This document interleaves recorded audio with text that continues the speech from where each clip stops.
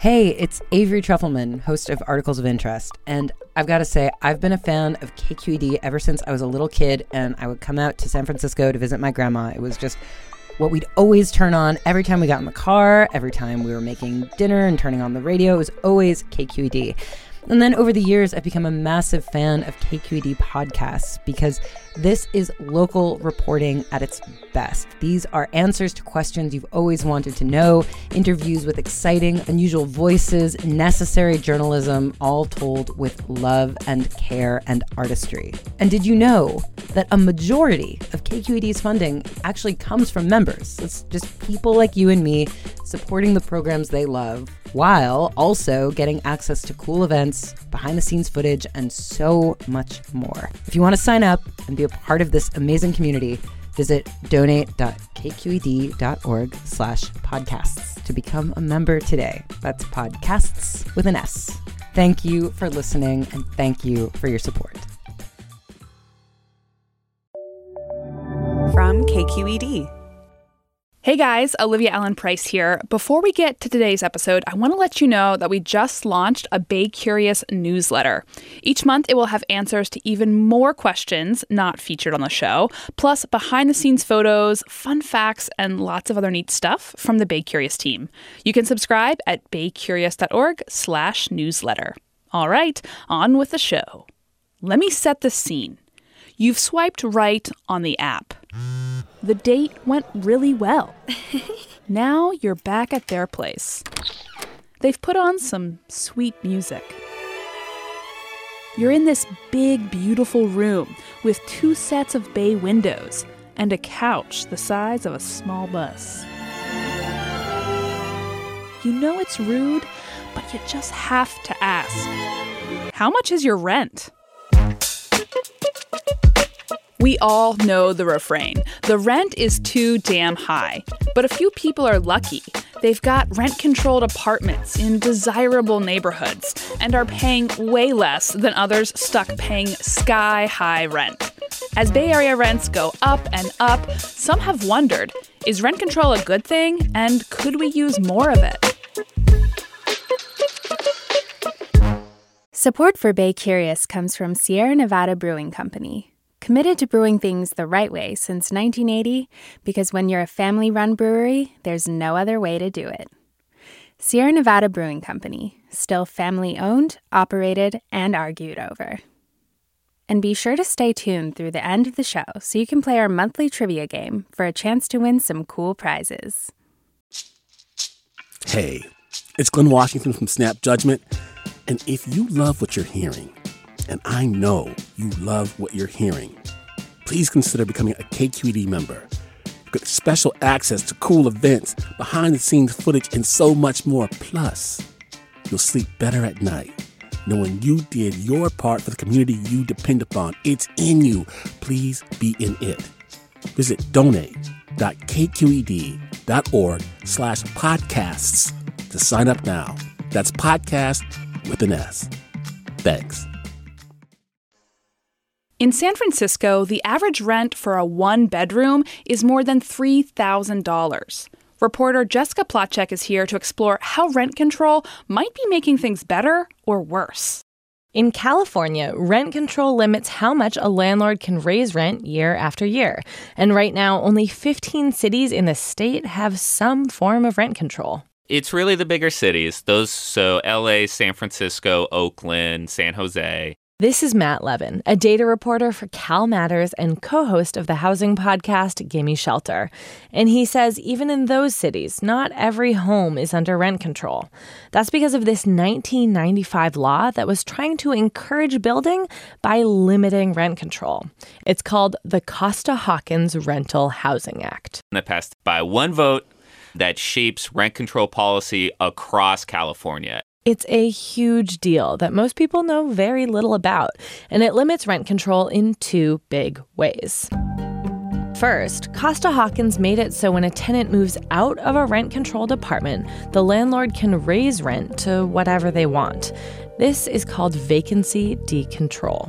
I see old apartments all the time. They're total pieces of crap, and they're charging like $1 bazillion, right?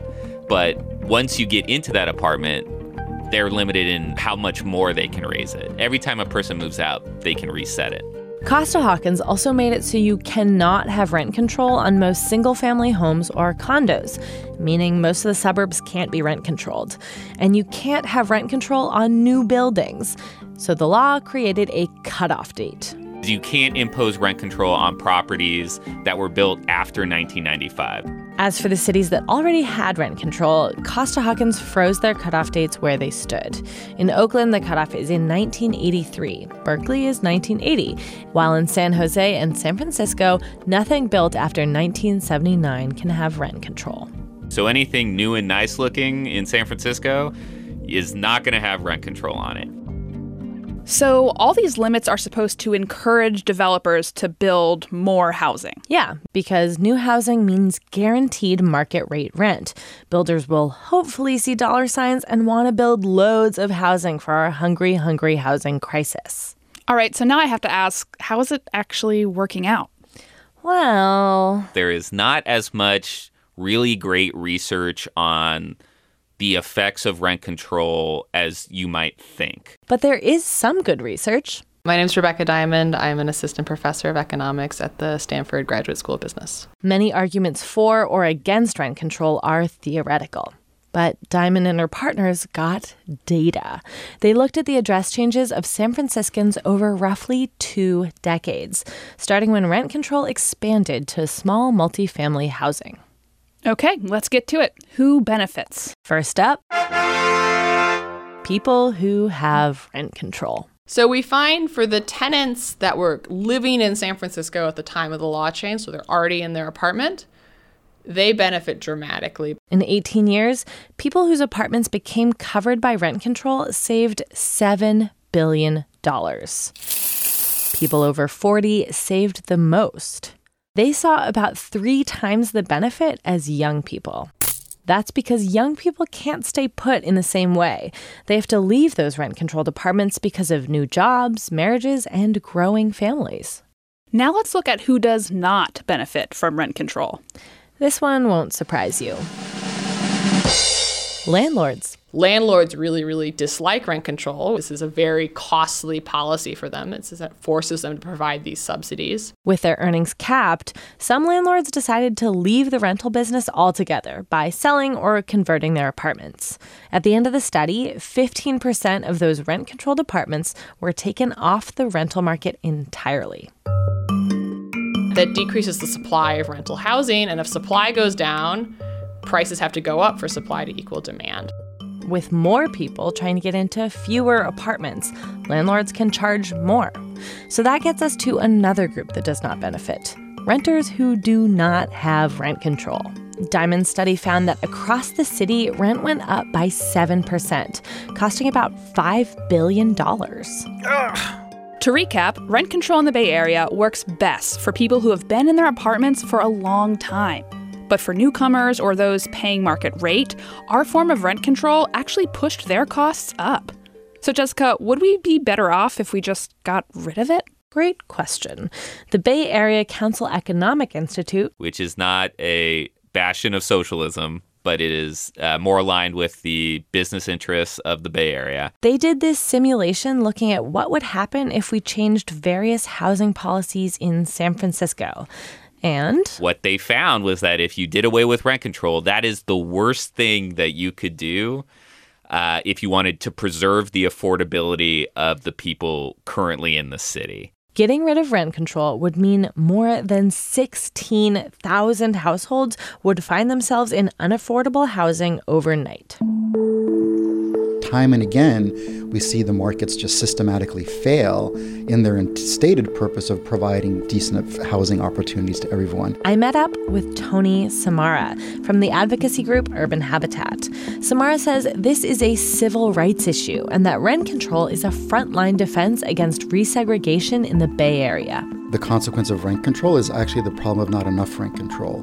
If you have a city that passes controls on pollution, and then the polluting industries pick up and move to the next city, do you blame the regulation against pollution, or do you blame the polluter who's trying to get around the regulation? He's pretty much saying that if rent control covered more units, fewer tenants would be getting huge rent increases out on the free market. Some groups are working now to get rid of limits on rent control. A measure to overturn Costa-Hawkins will be on the November ballot. If it's overturned, the door would be open for California cities to expand rent control, maybe even to every single unit. But landlords, developers, and their representatives are fighting hard against this, like Tom Bannon. I am the CEO of the California Apartment Association. Bannon told me that developers already face a number of hurdles when building, like NIMBYism, environmental restrictions, and the soaring costs of land and labor.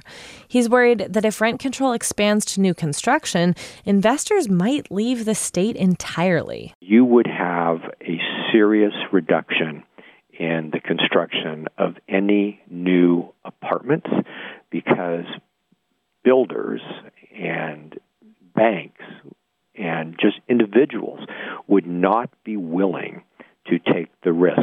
And that's housing we really need. Just to keep up with population growth, California needs to build 180,000 new homes each year. Right now, we're averaging less than 80,000. Reporter Jessica Placzek, thanks. We'd love to answer more questions about housing and the Bay Area. So what's on your mind? What are you curious about?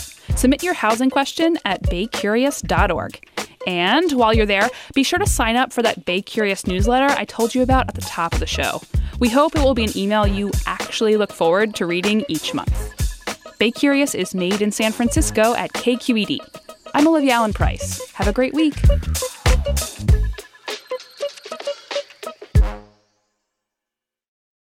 Hi, Bay Curious listeners. Are you ready to play May's trivia game? Every month, we read a question here at the end of our episode. You can give us your answers over at our website, kqed.org/baycurious, or just click the link in the episode description. Out of the correct answers, we'll randomly choose one lucky winner to receive a cool prize package with Bay Curious swag and Sierra Nevada goodies. Okay, our question for the month is, the world's longest-running pillow fighting contest was held from 1966 to 2006 in what Bay Area town? Our trivia quiz is made possible by Sierra Nevada Brewing Company. Good luck! Hey there, this is Brittany Luce from NPR's It's Been a Minute. KQED's podcasts like The Bay, Bay Curious, Mind Shift, Right Nowish, and more all tell the stories of the Bay and beyond, with reliable, human-centered journalism. They aim to inspire, make you think, entertain, and expand your understanding of the place you call home. Here's how you can support podcasting at KQED. Showing your support is easy, and you can join Brittany in supporting KQED Podcast too at donate.kqed.org/podcast. That's donate.kqed.org/podcast.